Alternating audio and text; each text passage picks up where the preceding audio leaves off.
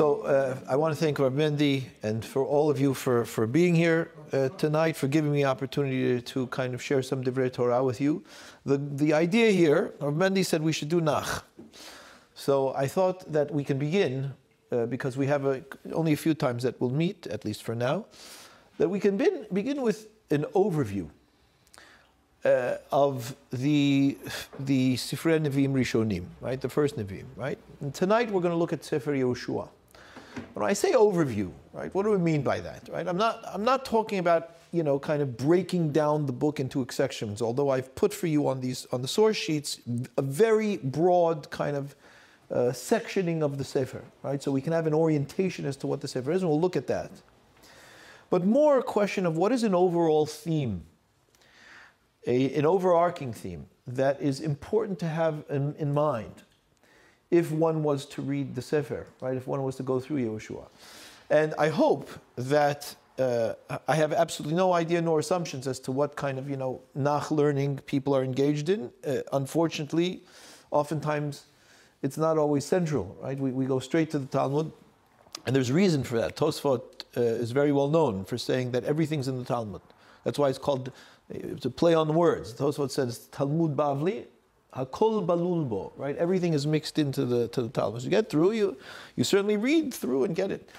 But there's no question about the fact that nothing really can replace learning the Makor, the Sfarim in the Makor, to be able to see the books of the Tanakh and the Ar Mefarshim in their source. And so if it at all encourages one to kind of, engage in actually learning the Sefer, Hinei Ma Tov. But regardless, it's helpful to be able to recognize kind of some of these broad ideas that are presented. And so what I wanted to do with you tonight in the time that we have, because I know that we have a hard stop at 9, there's Kol, if I'm right, Pachot Yoter, is to kind of look at key themes in the book, to be able to have a sense of really what it is that it's telling us and what it is that it's meant to kind of present in its broadest terms.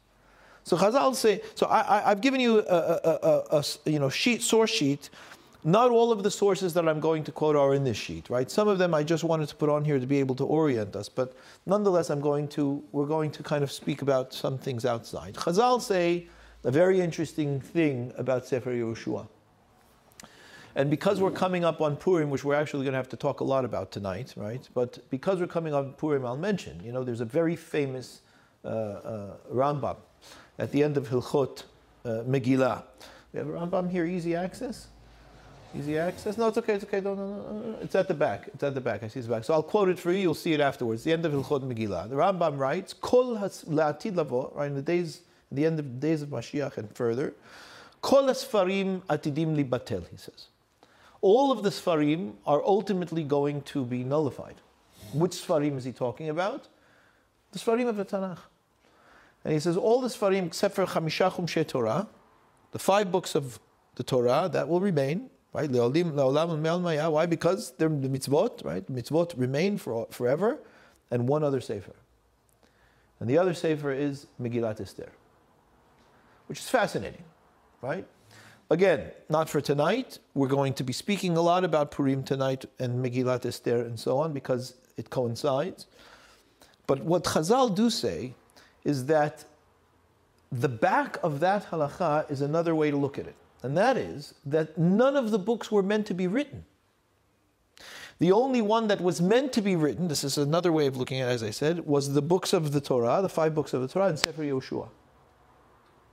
Everything else was written because we made mistakes, because we failed, because there were issues going on, and so there needed to be Nevi'im sent to Klal Yisrael. There was complaints of all sorts, and HaKadosh Baruch Hu had to engage and intervene, and so these books chronicle the issues and failures of Klal Yisrael, which we will talk about at least in terms of the Nevi'im Rishonim. But you think about, the Haftarot that we read. How often do we read Haftarah? And HaKadosh Baruch Hu is talking to Israel saying, listen, come back, do tshuva, I'm bringing this to you, that to you. These books are responses to essentially failures in terms of our engagement with the Brit, with HaKadosh Baruch Hu. So Chazal say, on the one hand, the only books that should have been written is the 5 books of the Torah and Sefer Yehoshua. On the other hand, the Rambam says they'll be nullified. except for Megillat Esther. So there's this interesting thing between Sefer Yehoshua and Megillat Esther, which I'm going to put on the side. But what they mean, they extend, Chazal extend, and they say the reason why Sefer Yehoshua would have been written is because it talks about the coming into the Eretz Yisrael. And that's meant from the beginning. That was the whole thing. So when HaKadosh Baruch Hu speaks to Avraham Avinu, very interestingly, he does not talk to Avraham Avinu about a Torah. What does he talk to Avraham Avinu about? What is the key pact and promise that he makes with him? It's on what? The land. Yitzchak, same thing. It's the land. Yaakov, the land. He hires Moshe Rabbeinu at the burning bush, at the sneh. What does he say to Moshe Rabbeinu at the sneh? He says, I have a Torah to give Am Yisrael? No, he does not say that. HaKadosh Baruch Hu makes no mention of a Torah at all, except for one hinting phrase. He says, oh, by the way, ta'avdunoti ala har hazeh. Goes later, you'll come and serve me at this mountain. That's all it said. It doesn't say, Moshe Rabbeinu, I have this beautiful gift to give Klal Yisrael. I want you to go in and take that out so I can give it to. It's not mentioned. What is mentioned to Moshe Rabbeinu? I promised their forefathers land. They're in the wrong land. They're stuck. I want you to take them out and bring them in. That's what Moshe Rabbeinu is hired for. Unfortunately, Moshe Rabbeinu only does half of that. He doesn't end up being able to bring them in. Who does? Yehoshua. So Yehoshua, and we're going to look at that, right? Being the Talmid of Moshe Rabbeinu, he's the Talmid Muvhak of Moshe Rabbeinu, right? He is the Talmid of Moshe Rabbeinu. He's the one that ends up bringing them in. And that book is essential, say Chazal, because that was the goal of the entire Brit in the first place. Right? It was the whole impetus for the start of HaKadosh Hu talking to Avraham Avinu. So that's a key book. So that's helpful for us just to be able to know in general, right? The book was always a key aspect of the written Torah, of the Torah Shebichtav. It talks about the whole goal of Klal Yisrael starting with Avraham Avinu from the beginning, which is Knisa La'aretz. So it's a major work, right? This is majorly important to us. But there is a massive shift that occurs between the death of Moshe Rabbeinu and the taking of the mantle of Yehoshua, his student, in terms of what? In terms of the interactions between HaKadosh Baruch Hu and the people. There is a massive shift. The question is, what is that shift? What changes when Moshe Rabbeinu dies, right? The opening words of Sefer Yehoshua is Vahi Acharei Mot Moshe. And it was after the death of Moshe, HaKadosh Baruch Hu speaks to Yehoshua. And he says to him over and over and over again, two words. Anybody know what those two words are? I'm just throwing it out there. I'm just checking to see where the audience is. Anybody know what those two words? He says it over and over. He says, Chazak ve'ematz. Again and again and again. Again, I encourage you to read it, right? I encourage you afterwards, before you go to sleep tonight, kind of reviewing this year, read the first perek of Yehoshua, reflecting on what we spoke about. Keeps telling him strength, strength, courage, strength. So there's some kind of chizuk that needs to be given to Yehoshua over here. Yehoshua needs to bring these people across the Yarden into the land.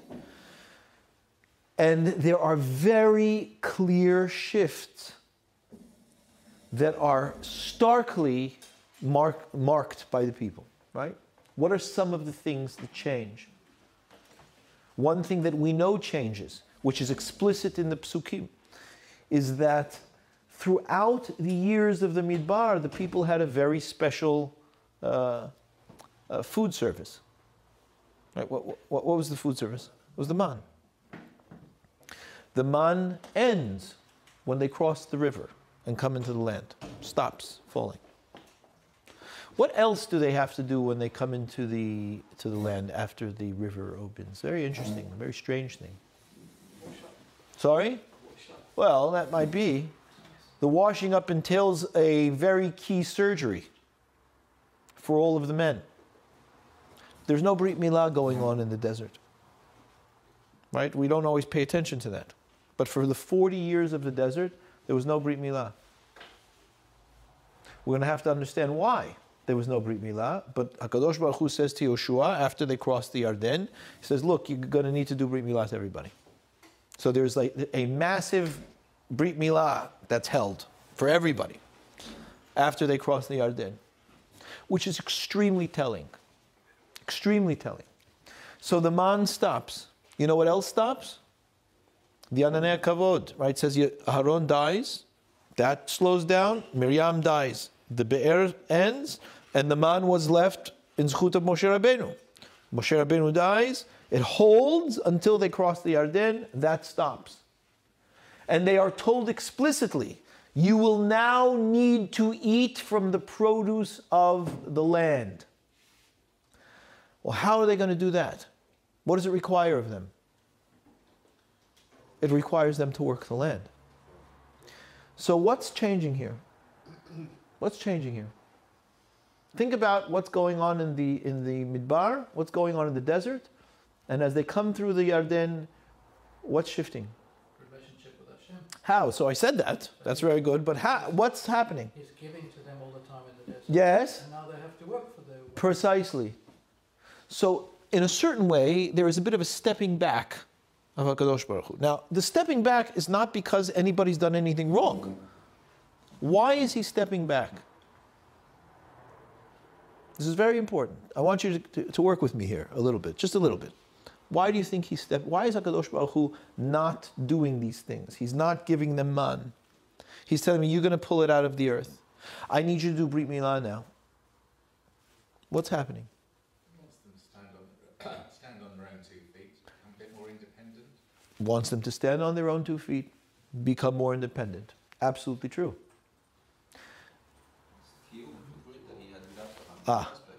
Can you elaborate on that? He said to Avraham and Yeah. Isaac that he would take them to the land of Israel. He's now brought them to the land of Israel. Yes. And they're back home. So they're there. What does it mean to be engaged in Brit, I ask you? Is Brit unilateral? No, it's to cut yourself off and knowing now that you're in the land of Israel. And it's a cut, like a spiritual cut off. You know that. Well, a bit. We'll see. It's a bit of there's certainly a distancing, but remember, remember the war with Yericho. The walls come down, right? All they have to do is just do like hakafot around the city and the walls come down. So it's not a detachment of HaKadosh Baruch Hu's presence completely. But again, I ask you, is Brit unilateral? No. No, what is it? Well, you give me this and I give you that. It's bilateral, by definition, right? Covenant. It's a contract. 2 parties. Yeah? There's HaKadosh Baruch Hu on one end, and there's us on the other end. Until now, we are not yet of age, so to speak, to engage fully in the contract. Why? Because we come out of Mitzrayim, and we are, for all terms and purposes, inept. We're not capable of coming out of Mitzrayim and being full-fledged members. As a matter of fact, let's not forget that the entire adult cohort that comes out of Mitzrayim dies in the Midbar because they couldn't hack it.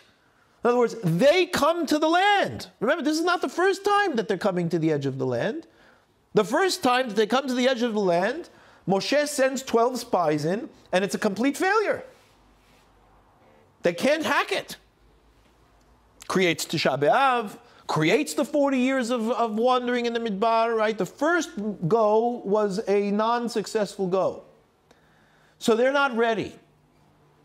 So what does HaKadosh Baruch Hu say to them? It's very poetic and yet poignant at the same time.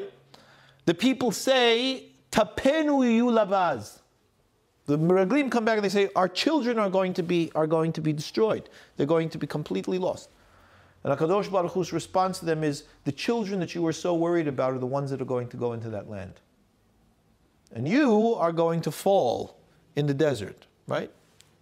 Which is precisely what happened. So another thing that's very important to recognize is that the people that we are reading about in Sefer Yoshua, meaning Klal Yisrael, in Sefer Yoshua, are the children of the people who left Mitzrayim.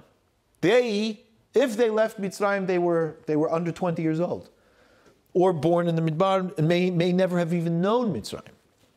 What were they born into? What were they born into? They were born into freedom. they're certainly born into freedom, but they were born into a system in which bread was falling from the sky. They, like Moshe Rabbeinu says to them before he dies, "Simlatcha lo balta me'alecha veraglecha lo batzeka ze 40 shana," which means your clothes did not wither, your feet did not swell 40 years. You were completely air conditioned, completely environment conditioned, you were completely taken care of, held, embraced, and brought through by God. This is where people are born in, which is a wonderful way to grow up. You're supported. But there does come a time, like at Bar Bat Mitzvah, for example, in which you are now on your own in terms of your responsibilities for managing mitzvot, for managing this relationship that you have with the Kadosh Baruch Hu. And the reason for that at Bar Bat Mitzvah, why is it then? Because that's when we come of age, as it were, and begin to be people who relate to a world in relationship terms. Before we get to that point in life as human beings, we don't really engage in relationship-oriented thinking. What do I mean by that? Children, it's not an on or off button. I mean, there's gradual progression towards it, but the younger a child is, the less a child is thinking, how can I make you understand what I'm saying? There's no sensitivity or very little sensitivity to what your world is, as opposed to my world. How can I speak to you in terms of your world so that you better understand my world, which is an adult thing to do, which many adults still have trouble with, but nonetheless. But children only look at anyone and anything as extensions of their own world. Piaget points this out, right? He was very famous for his studies that he did on children. But essentially, children think in terms of me and what you are to me. And at what we call puberty, right, which is essentially 12 and 13, which is why there's different ages for boys and girls, there is an awakening almost overnight of out there and other people that I can relate to and engage with and so on and so forth, and how it is that I am able to begin engaging. And because of that, we can begin engaging with Kadosh Baruch Hu also in a way that we were not ready to beforehand. So at the point of crossing the Yarden, there is an allowance. What do parents need to do with their kids when they start to get to this age? Do they not have to start taking steps back? I mean, it's the most difficult thing sometimes, right? How do we do this, right? Without kind of keeping on, it's like helicopter parenting, as they call it, right? Always hovering over them and watching what's going on. It's not an easy thing to do. But HaKadosh Baruch Hu is doing it, and he's modeling it. And one of the ways that he does that is that man is no longer falling from the sky. He's telling Yehoshua, they now need to actively engage in Brit again. Do Brit Milah. The 40 years of the Midbar, they were not actively engaged in Brit. HaKadosh Baruch Hu was taking care of them, but they were not engaged. They didn't do Brit Milah. Why? Because it wasn't fully functioning in a practical way yet. They crossed the Yarden. You're going to plant your own food. You're going to reap your own food. You're going to be, as you say, independent, standing on your own 2 feet, but so that you can be a genuine other in this relationship that we have. There's you and there's me. And we are going to interact that way. I am with you. I support you. This is a joint endeavor between you and me, but there's you and me, not me and me, right? Which in the Midbar, for all intents and purposes, they were very small. They were treated that way. So who's Moshe Rabbeinu, right? Moshe is not the one to do this. Moshe is the one who takes care of these people like a mother carries a nursing infant. And by the way, I'm not drawing that analogy from the top of my head. Moshe Rabbeinu himself says that. Where does he say that? He says it in Parshat Baalotcha. When does he say it? He says it when the people complain for meat. Remember that story, right? People complain for meat. Moshe Rabbeinu, it is one of the worst breakdowns of Moshe Rabbeinu's career, if not the worst, which is very, very strange, because this is a man who's gone through the golden calf, who's gone through the 12 spies coming back and destroying things. And when the people complain for meat, what does he say? I mean, the most harsh response to HaKadosh Baruch Hu. Not even to the people, just to HaKadosh Baruch Hu. You know what he says to them? He says, to HaKadosh Baruch Hu, Im kacha at oseh li. He goes, if this is what you're going to do to me, you're going to make me have to find meat for all of these people? Horgeni naharog. Kill me now. I don't want to see my own wretchedness. He says, Ata omer li, he says to HaKadosh, he's talking to HaKadosh Baruch Hu this way. He says, Ata omer li, ha le'ta'am hazeh. You're telling me to lift this people. Kenoseh ha'omenet hayonek. Like a nursing mother carries an infant. Minayin li basar, he says, where do I have meat? What does Moshe Rabbeinu say? He goes, I only have milk, I don't have meat. I'm a nursing mother. That's what you've asked me to do. And it is what I'm doing. It's, by the way, what the man was for Bnei Israel all of those years. It was mother's milk. That's why Chazal say, there's beautiful Gemara that says there are some things that nursing mothers shouldn't eat when they're breastfeeding. Garlic, onion, things like that. And there's the same thing on the Gemara. It says, oh, and by the way, there were certain things that the man didn't taste like. You know, the Midrash, it says the man tasted like anything you wanted, except for garlic and onion. So anybody who likes that stuff, unfortunately, it wasn't there for you. But nonetheless, it's another way of showing the man is mother's milk. Moshe Rabbeinu is nursing mother. Incidentally, think about it. All of the mentors, supporters, kind of adults that were caring and took care of Moshe for his life when he was young were all women. It was Bitya bat Paro, it was his own mother Yocheved, it was Miriam, his sister, right? So Moshe was okay. He was comfortable with nursing the people, nurturing the people, taking care of the people. What was his Torah like, by the way? Did his Torah leave any room for anybody else to say anything? No, it's also in Balotcha. You know what else happens in Balotcha? The Pesach Sheni happens in Balotcha. What's Pesach Sheni? Pesach Sheni. There were people that are Tameh Nefesh Adam. They were, for whatever reason, Tameh. They couldn't do Korban Pesach in its time because they were Tumat Met. So they come to Moshe Rabbeinu and they say, Lama Nigara? Why should we be kept out? There's got to be an option for us. With Korban Pesach, we shouldn't have an opportunity to do. What does Moshe say to them? He says, look, it's a good question. Let me ask HaKadosh Baruch Hu. And he goes to ask HaKadosh Baruch Hu. HaKadosh Baruch Hu says, this is what they should do. Next month, this time, they'll do the Korban Pesach, Matzah, Maror. They'll fulfill it that way. And by the way, say, for all future generations, anytime anybody's got an issue where they're Tameh, the Nefesh Adam, that's what we know is Pesach Sheni. Did Moshe Rabbeinu say, hold on, let me go and see, and I'll do a bit of Shak Levataya, and I'll go ask, I'll talk to my Chavrusa, and we'll figure it out, maybe I'll write a tshuva. No. What does he do? He says, I'll ask God. He asks God, and it becomes part of Torah Shbichtav. It's written Torah. It's, you want to know what it is? I'll tell you. You're hungry? I'll feed you. Interestingly, what were the people complaining for when Moshe Rabbeinu had this big nursing mother breakdown? Meat. Meat is very different than milk, isn't it? I mean, mother's milk, by definition, is baby food. All milk is baby food. We just drink cow's baby food. But milk, by definition, is baby food. It's perfectly tailored to the baby. Meat is the exact opposite of that. You need an adult to be able to have meat.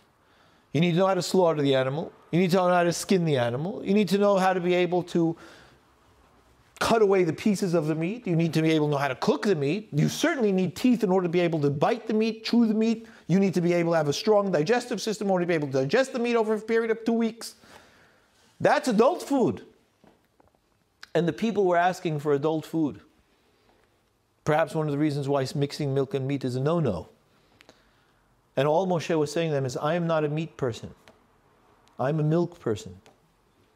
I don't know why you're putting me in this position, he says to HaKadosh Baruch Hu's answer to him is, I didn't ask you to do that. I'll do it. Let me do it. I'll take care of it, Moshe. Don't worry.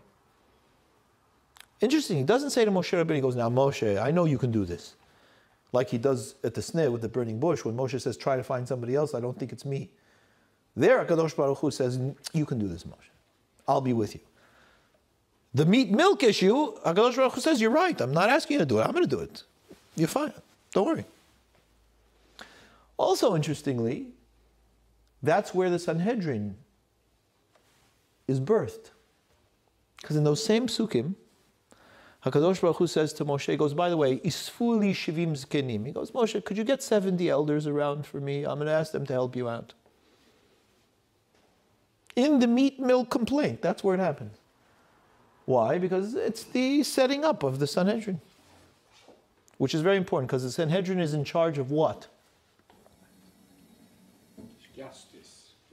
True, but in Torah terms, what are they in charge of? Which laws? Halacha. What we would call Torah Sheba'al Peh. The Rambam, at the beginning of Hilchot Mamrim, he says, Bet Din HaGadol, which is what we call the Sanhedrin, right? The Supreme Court. Hem Ikar Torah Sheba'al Peh. They are the very roots of Torah Sheba'al Peh. Not Torah Shebichtav. Torah Shebichtav is locked. It's done. You can't add or subtract to it, correct? Right? Lo tosifu alav v'lo tigra mimenu. Who gave us Torah Shebichtav? That's Moshe Rabbeinu, the ultimate Navi. He's speaking to God, God's speaking through him, he's dictated to, he writes it down, that's Torah Shebichtav. What's the Torah Sheba'al Peh? What's the Sanhedrin doing? What's the Bet Din HaGadol doing? Interpreting. They're interpreting. They're looking and saying, okay, we can apply it this way. We can do it. The whole Talmud is all of the discussions, essentially, of a Bet Din Gadol, and establishing how it is that they are applying the principles of Torah Shebechtav into practical terms. That's Torah Sheba'al Peh. That's Brit, my friends. That's covenant. Because the Torah is not just HaKadosh Baruch Hu saying to you, this is what you do. It's saying, these are the principles that I'm telling you you need to be able to adhere to. You decide how it is that you want to apply them. And that's what the Bet Din HaGadol does. That's their legislation. That's how they legislate. It's like the Midrash of Chazal. Elle mo'adei Hashem Miqra kodesh asher tikreu otam b'mo'adam. You know, anybody know what Chazal say on the asher tikreu otam b'mo'adam? Al tikreu otam ela atem. Don't say otam, right? You tell me when you see Rosh Chodesh, I'll adjust my diary accordingly. That's Brit. So a very important aspect of the Brit is that it is not unilateral. It is bilateral. It is HaKadosh Baruch Hu and us. And we have a say. So I want you to take a look at one thing on the sheets that I gave you to be able to recognize this. Very interesting Gemara. This is on the second page in Halchot, in the Masechet Tmura. You see it? Amar Rav Yehuda Amar Shmuel. Have you got it? Bottom of the second page, yeah? Or is it the second page? Yeah. Okay. Amar Rav Yehuda Amar Shmuel, Shloshet alafim halachot nishtakhu b'mei ovlo shel Moshe. When Moshe Rabbeinu died, 3,000 halachot were forgotten in the depths of the mourning of Moshe Rabbeinu. Okay, interesting. Amru lo Yehoshua. Interestingly, the people were very used to this kind of thing. When they didn't know what to do, what did they do? What did they do? Well, no. When Moshe was alive, when they didn't know what to do, what did they do? They asked Moshe. And they said to Moshe, could you please ask God? And Moshe said, yeah, hang on, I'll ask God. It's the same thing with the Benot Tzlofchad, right? Remember that? Benot Tzlofchad come up to Moshe Rabbeinu and say, why should we be kept out? Moshe Rabbeinu says, hold on. Ken Benot Tzlofchad doberot. Tell them this. So they had 3,000 halachot that were missing. So they went to Yehoshua.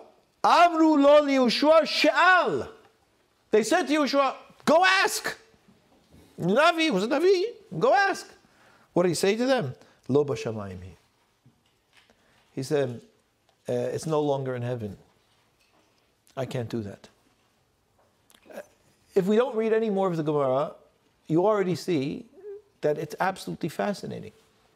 There's a hard stop after the death of Moshe Rabbeinu, that no longer is there accessibility through Nevuah, through asking God, in order to be able to determine Jewish law.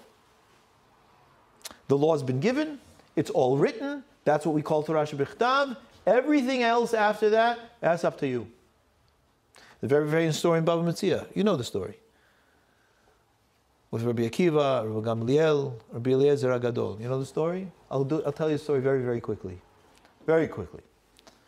Rabbi Eliezer Agadol, Rabbi Eliezer was known to be a machmir.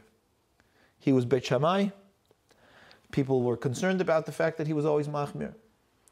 So there was an entrepreneur who decided that he wanted to make an oven. In that time they had ceramic ovens that could very easily become tameh.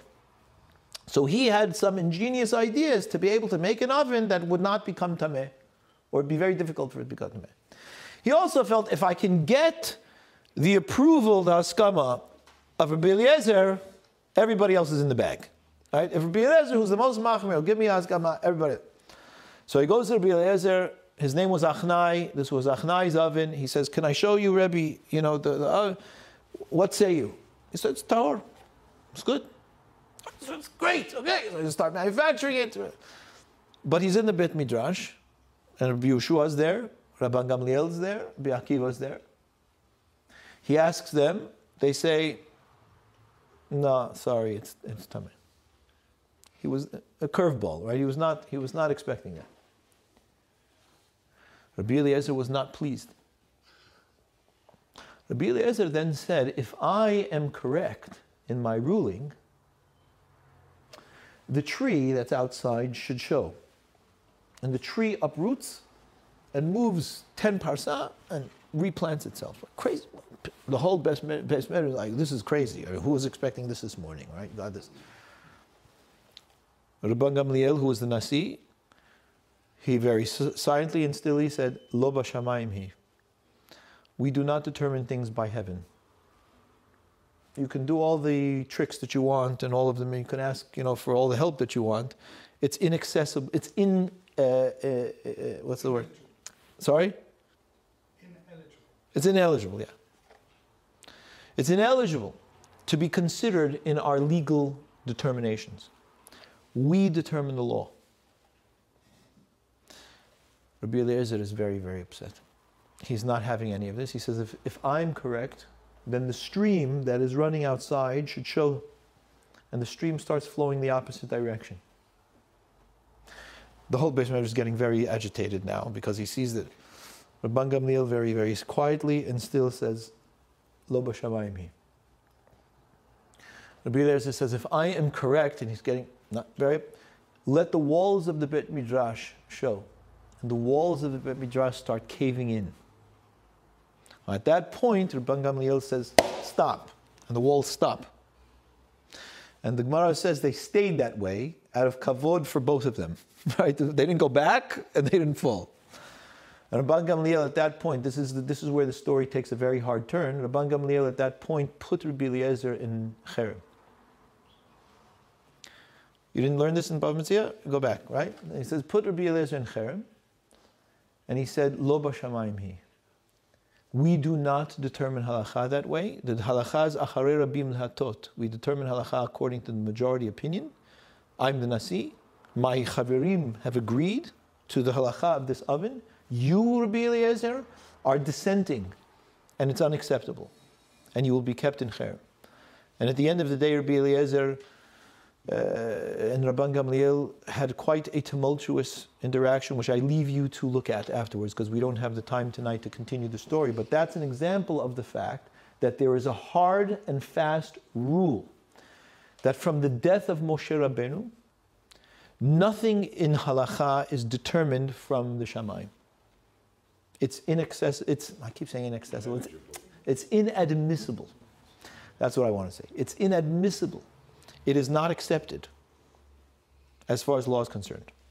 This is one of the reasons why Eliyahu Navi, there's a whole discussion whether Eliyahu Navi's opinion holds weight.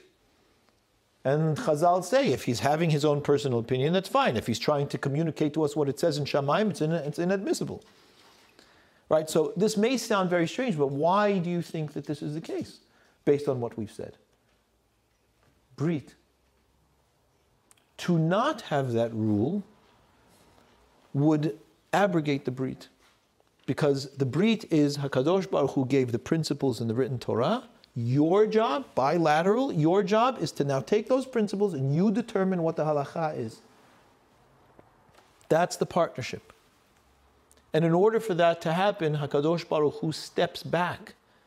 He gives room for us to be able to do that. Of course he could tell us what the answers are. But as any good teacher knows, it's not always advisable to tell the students the answers. Sometimes you really want them to discover the answers on their own, so that they have some ownership of the knowledge and the engagement, which is what HaKadosh Baruch Hu does. Isn't it deeper than that? I think it's more deep. Yeah, of course it is, but I'm giving an analogy. But what say you? Well, only because quite clearly it actually goes into the principles of right and wrong. Go ahead. Because there were two arguments running in parallel between Rabbi Eliezer and Rabbi Gamliel, both of which consider themselves to be right. Yes. And in fact, in a sense, the right one was wrong. What you're pointing out is that there is a cosmic right and wrong, and there is a local right and wrong. And what Rabbi Eliezer was trying to say is, cosmically, I'm right. And what Rabbi Gamliel was saying is, it doesn't matter. Is this the first part of self-determination, where God has given us the initial laws? Yahushua has taken over. He says, right, now you have to control yourselves. Yes, but the only thing that I would add to that is, it's not now you guys go off and do your thing. It's you need to be a full-fledged individual if there is going to be genuine relationship between you and me here. Because you need to be a you. Right? So in the same way that in any important relationship in our lives, it is very important that there is not one or the other in the mutual relationship that is overbearing or overpowering the other. Right? It's not relationship. That's control. Real relationship is sharing between two individual parties. So there needs to be two clear people that are able to come together and be one. But the one is made of two unique individuals. And that's what HaKadosh Baruch Hu is insisting on over here. And that's what's happening when Yehoshua comes into the Aretz. So that is the whole beginning of Yehoshua. That's what happens, right? They forget these halachot, according to Chazal. They go to Yehoshua and say, go ask. And Yehoshua's response is the same response of Rabbi Gamliel to Rabbi Eliezer. Lo b'shamayim hi. So who ends up saving the day at the end? Otniel ben Knaz. Take a look at the end of the Gemara. First, Yehoshua was getting into deep hot water because Klal Yisrael were not being patient, right? So at the last line it says, Amar lo HaKadosh Baruch Hu. HaKadosh Baruch Hu says to him, Lomar lecha efshar. He goes, I can't tell you what the answer is. I've locked that out. Tordan b'milchama, he goes, why don't you get them involved in war? So at least it'll shift some of the heat. So it says he does that, but then it says, Amar Rabbi Avhu. Rabbi Avhu says, Af al pichen, even though he needed to distract them and they forgot all these halachot, Hechziran Otniel ben Knaz mitoch pilpulo. Otniel ben Knaz, through his intellectual engagement and endeavor, his pilpul, brought them all back. He was able to renew all that. That was acceptable. That was admissible. Why? That was the point. You figure it out. Even if it's not what the cosmic answer is. You've done it, everybody's agreed, you followed the rules as to how you're supposed to do it, which there are rules, Gzera Shava, Klal Uprat, all right, the Shlosh Misrei Torah Nidresh, Torah Nidreshet B'eh. You've done it well, I will, Kadosh Baruch Hu, I adjust accordingly. That's part of the Brit. You tell me when Rosh Chodesh is, I'll adjust my diary. You've determined that the interpretation of this particular halacha is this way. That's what the majority of the Sanhedrin agreed to. I adjust accordingly. Why? That's the Brit. That's our relationship. As long as you never say that what's written in my book is no longer valid. Which is why he says to Yehoshua, and you may know this because we include this in the davening, Lo yamush sefer haTorah ze mipicha.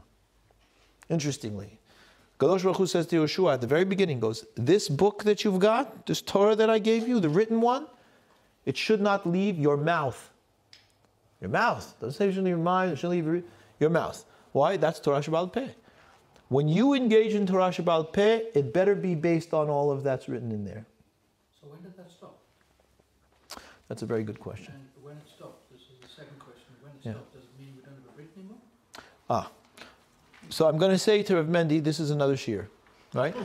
But to answer you very briefly, right, when we no longer have a legislative body that is empowered by Torah to do so, we lose the capacity to do so.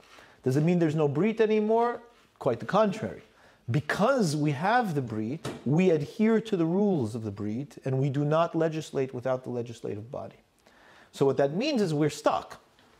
Because it means there is a lack of movement in terms of the determination, responsiveness of halacha. But because of the brit, we wait.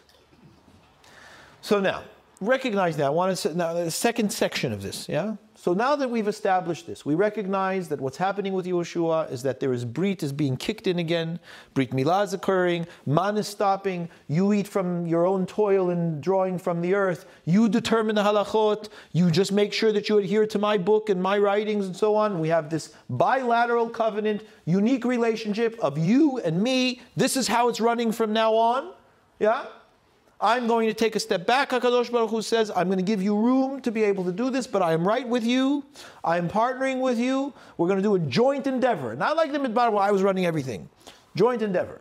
You do your thing, I do my thing, and we're going to run that way. Yehoshua is the man to be able to do this. And Yehoshua continues. But there is this interesting aspect of it that also comes in. And that is that when HaKadosh Baruch Hu steps back and allows for room, it needs to provide a certain level of license, a certain level of liberty, right? In other words, what did Otniel ben Kenaz need, for example, in order to be able, through his pilpul, to bring the stuff back? He needed some latitude. He needed options to be open to him. In other words, it wasn't determined for Otniel ben Kenaz what the answers were going to be. There were possibilities, yes? You with me? The possibilities, right? If they were determined, then it would have been easy. Follow the formula and finish. It doesn't say that he followed the formula. It says, mitoch pilpulo. Pilpulo means he was going through very creative ways of looking at this. That's what pilpul is. So that means that HaKadosh Baruch Hu stepping back allows for a certain element of non-determined realities. So there's no wrong as long as it followed. It's not that there's no wrong. There had to be rules. They had to adhere to certain rules of adjudication and legislation. But if they adhered to those rules, what their determination was the reality. What I'm saying is more than that. What I'm saying, the very allowance of process means that there is an indeterminate aspect to HaKadosh Baruch Hu's pulling back. When HaKadosh Baruch Hu's there, the answers are there. You ask God, He tells you the answer. There's no room. There's no chance for anything else to happen. What HaKadosh Baruch Hu stepping back allows for is room for possibilities that you need to discover. Right? Are you with me on that? Right?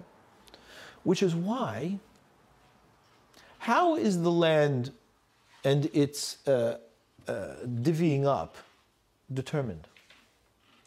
Anybody know? How do we determine which shevet gets which piece of land?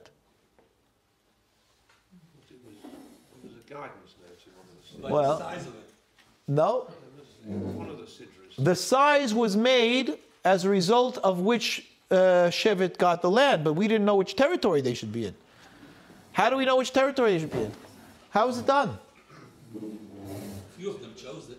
Come now, come. Yes, and on the Ever HaYarden, but that was not that was a whole problem, wasn't it? It was a huge issue. The blessings that each tribe got.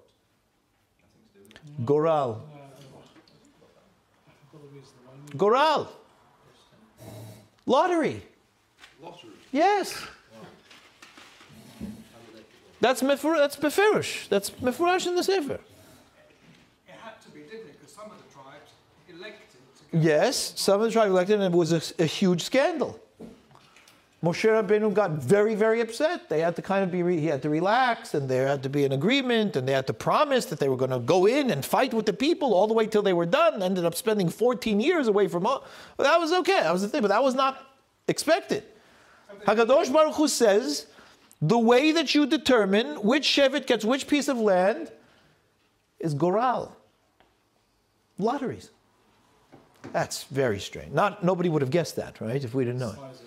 Size of it. Once you realize the territory, you can draw the lines that fits the shevet. It's the only goral that everyone gets a winner. Okay. Well, it's interesting. Depends which territory you want. But it's interesting. But it's very interesting. It's very interesting that is the mechanism here that Yehoshua has to do. What is goral? I mean, what is the meaning of that? It's certainly indeterminate, right? We're throwing things into chance over there by definition. That's what a goral is. And however it comes, it comes. So it's part of the way that we do things, which is strange. But it also shows that we are not just going to ask for answers. We are allowing for the natural flow of things to be able to determine things for us. It's almost like the first signs of democracy. Well, maybe. Because beforehand, it's almost like living under Hashem's rule. He was the dictator. And now all of a sudden he goes, right, you're on your own, set up your own. But I want to caution again, not you're on your own, right? Very important but you are right about the fact that HaKadosh Baruch Hu is taking a bit of a removal of the controls, right? As it says in the Sefer also, it says, Ish tachat gafno v'ish tachat teinato. Everybody was sitting under their fig and grapevine and fig tree. They were very happy, it said, Shalom alay nafshi. They were finally there, and they had some of their space. So there is definitely a pulling back in terms of control, right? Moshe Rabbeinu is no longer going to ask God for the answer. There is an openness, which is what the Goral very strongly shows, right? Let's see where things fall. Does that not allow errors to then start to creep in? Does that not lend? Errors, no. Errors? Mistakes. Errors, yes. I thought you were saying Hebrew, errors. I was like, no, errors. Yes, of course. But that's okay. Nobody died from mistakes. Right? To answer that, right, consider what moed do we have that deals with mistakes? There's a whole moed that we have that deals with mistakes. What is it? No, a moed. A chag, not a chag. It's not a chag, but a yom tov, Yom Kippur. What is the central avoda of Yom Kippur as the Torah prescribes it? Not as we do, as the Torah prescribes it. What's central avoda? What is it? What's the avoda? The avoda. There was only one person who did avoda on Yom Kippur. And what did he do? What was the centerpiece of the day? Was the kapara, right? And what was the major kapara? Anybody know? What? Shteizim. There was one ez la Hashem and one ez la Azazel. They had to be identical. They had to be of same height, same age, so on and so forth. And who chose? How did we choose which ez went to Hashem and which ez went? Oh, interesting. So there's something about the fact that there is room for error, which also is room for forgiveness, which also is room for return. Another way I like to say it is, if there is no chance, you don't have a chance. It's done. The only reason you have an opportunity to be able to do tshuva is because there is an openness to the possibility of you being different tomorrow than you are today. If everything is determined and locked in, you're stuck. So Yom Kippur is very much a day of Goral, because Goral indicates that there is an openness to possibilities. Not everything is shut and closed. In the Midbar, there was no room. You messed up, you died. There was no, right? Think about what were the stories in the Midbar. Bnei Israel messed up, snakes biting them, everybody's dying, right? You messed up, you're complaining for meat, drop dead. How many times? Think about it. I mean, if you're familiar with Sefer B'Midbar, how many times was there a mistake and an immediate response of punishment? That stopped also. It was a very different regime. There was no room, there was no wiggle room in the Midbar. It was boot camp. There was no wiggle room. Once there's an openness to growth, development, working on, sure there's going to be error. But the thing that allows for you to grow in the first place is an openness to possibility. That's why, by the way, the word for mercy in Lashon HaKodesh is rachamim, right? Rachamim, the root of rachamim is rechem. You know what rechem is? It's a womb. A womb. And what is a womb if not a space that expands to allow for developing life even though it's not ready yet to live? That's what mercy is.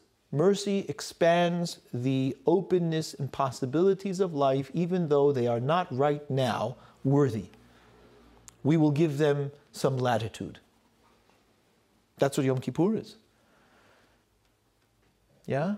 And Yehoshua was very much that person. So even though he was a Talmid Muvhak of Moshe Rabbeinu, right? He was the one that was dealing with the people.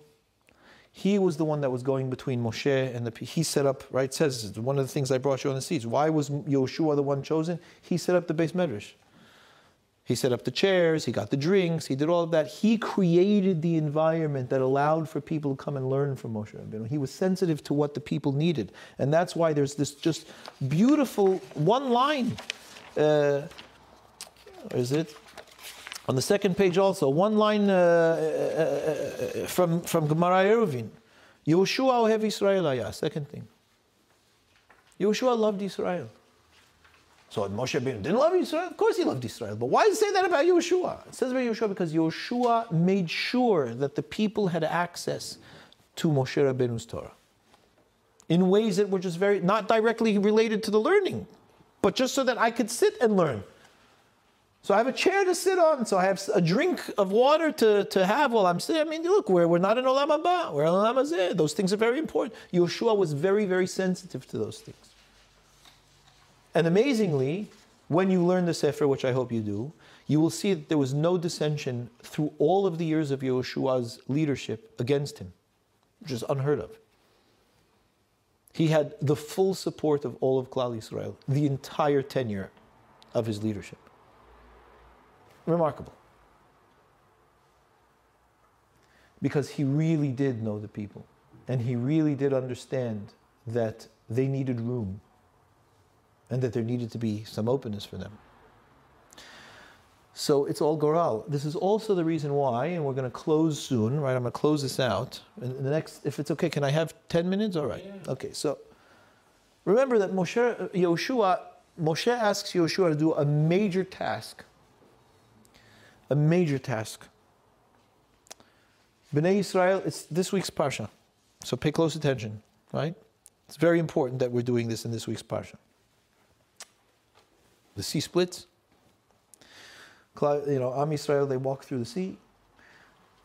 Egypt is decimated. They come out. And soon after that, they are attacked. By whom? Amalek. And how does Amalek attack them? Yeah, ambush from behind. HaKadosh Baruch Hu says, you need to have a punitive strike against them. You can't just take that line there. You have to retaliate. Merciless. Huh? Merciless. It's not merciless. It's not merciless at this point, but war is war. Right? War is war. It was before, any of the, international... So HaKadosh Baruch Hu says, wage war with Amalek. And who's in charge of the troops? Yehoshua. So interestingly, the same man who's setting up the Bet Midrash, and making sure the people have what they need, the same man who has to man the Goral, right, for divvying up of the land, is the man who fights Amalek, interestingly. Do they defeat Amalek? No. What it says is, Vayachalosh Yehoshua at Amalek. They weaken Amalek. And they're able to live to fight another day. Vayachalosh, right? Again, in this week's Parsha, pay close attention to it. They will come very soon. Ki ani ratzon. Yehoshua is the man who does that.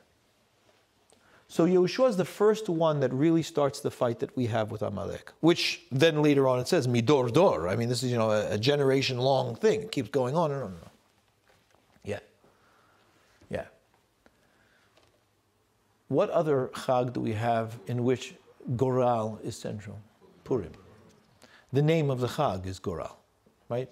Pur, Hu HaGoral. Purim, we have literally a festival that's called lottery. Yeah, we just don't realize it, but that's the name of the festival. Right? So this is an entire festival that is set up to establish this entire idea that I'm presenting to you that Yehoshua started with. And that is that the way that we run with HaKadosh Baruch Hu is not that he manipulates and controls, but that he sets very clear principles. In a sense, HaKadosh Baruch Hu has said everything that needs to be said. You know, we say things like, oh, if we only had Nebi'im, you know, again. Like we listened so well to them when we had them. I said, right? Like we said, Chazal said that there were not supposed to be any other books. We got more books because we messed up. And so, what Purim tells us is it took us 1,000 years to finally figure that out. What out? The whole point of this Brit is that it is us and HaKadosh Baruch Hu. And that we are to be full standing members of that Brit. And that means that we are meant to derive law from the principles and written Torah that HaKadosh Baruch Hu gave us. We are meant to be able to establish our own understandings, our own life, and our own path, not on our own away from HaKadosh Baruch Hu, but in joint endeavor with Him. And that's why, of course, famously, I'm sure you've heard 100 times, HaKadosh Baruch Hu's name is not found in Megillah on purpose. Why? Because where do you find HaKadosh Baruch Hu? Just pay attention to your life and the world. That's how He communicates. You're wondering where He is? Well, that's exactly what Bnei Israel were wondering back in this week's Parsha when Amalek attacks them. Amalek doesn't just come out of the blue. It starts with Bnei Israel going to Moshe Rabbeinu and saying to him, Hayesh Hashem b'kirbeinu emayin. Tell us, Moshe, is Hashem with us or isn't He? Vayavo Amalek. Why? Because we make the mistake of thinking that the distance or the allowance of us to be able to run our lives and to essentially determine how it is that we're going to engage with HaKadosh Baruch Hu's Torah and His Klali means that He's not really paying attention. Well, that's a mistake. There's only one other people that think that. Amalek.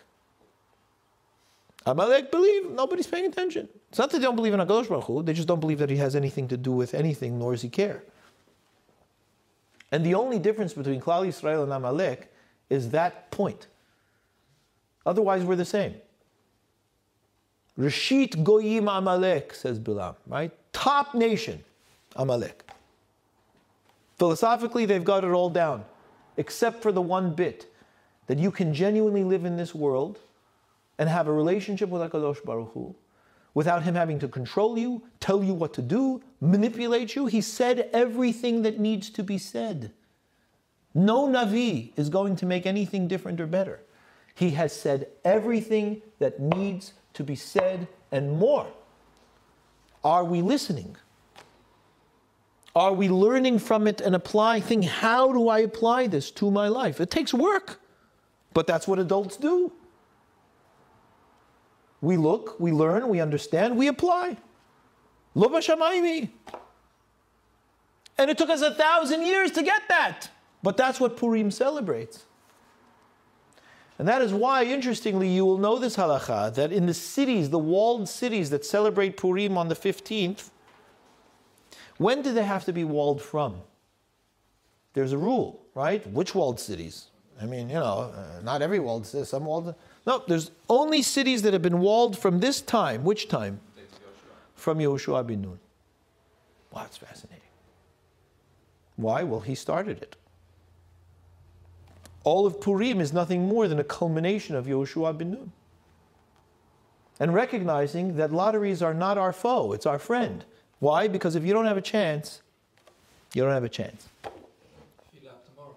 Without chance, you don't have a chance.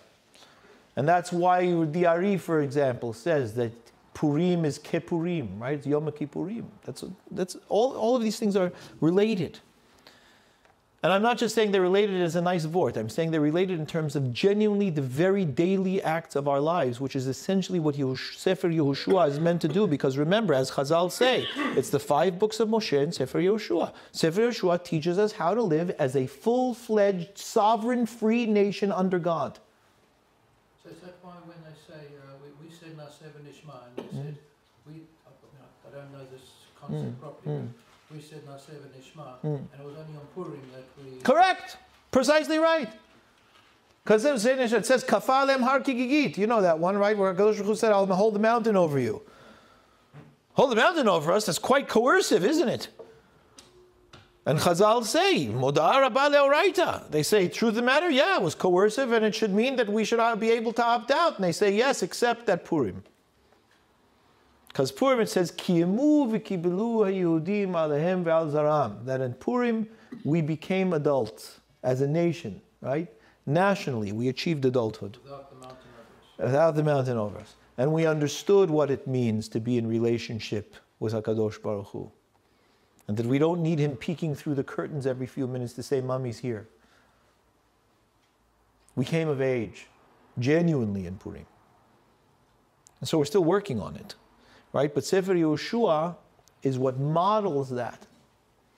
And that is why Chazal say, on the one hand, the only books that were meant to be written is the 5 books of Moshe and Sefer Yehoshua. Sefer Yehoshua teaches us how to live free and sovereign under God in Brit.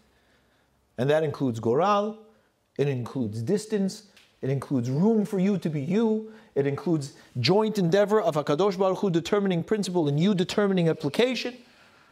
And at the same time, Chazal say, and later on, all the books are going to go away, except for the 5 books of the Torah and Megillat Esther. Why? Because Megillat Esther was the culmination of Yehoshua. I took Yehoshua and actually brought it in. We owned it at that time, which is why the walled cities have to be from the time of Yehoshua ben Nun. Not from the time of Shushan Abirah, interestingly. No, from the time of Yehoshua ben Nun. Why? He started the Amalek fight. We went with Amalek because they were the only other nation and said, yeah, it's all open, it's all free, the HaKadosh Baruch Hu not paying attention. We said, no, it is all open, it is all free, except there's an adult relationship going on over here. And there's room and respect for us in our life, and HaKadosh Baruch Hu as our Lord and our God. And there is an interaction that is between us that runs for all time.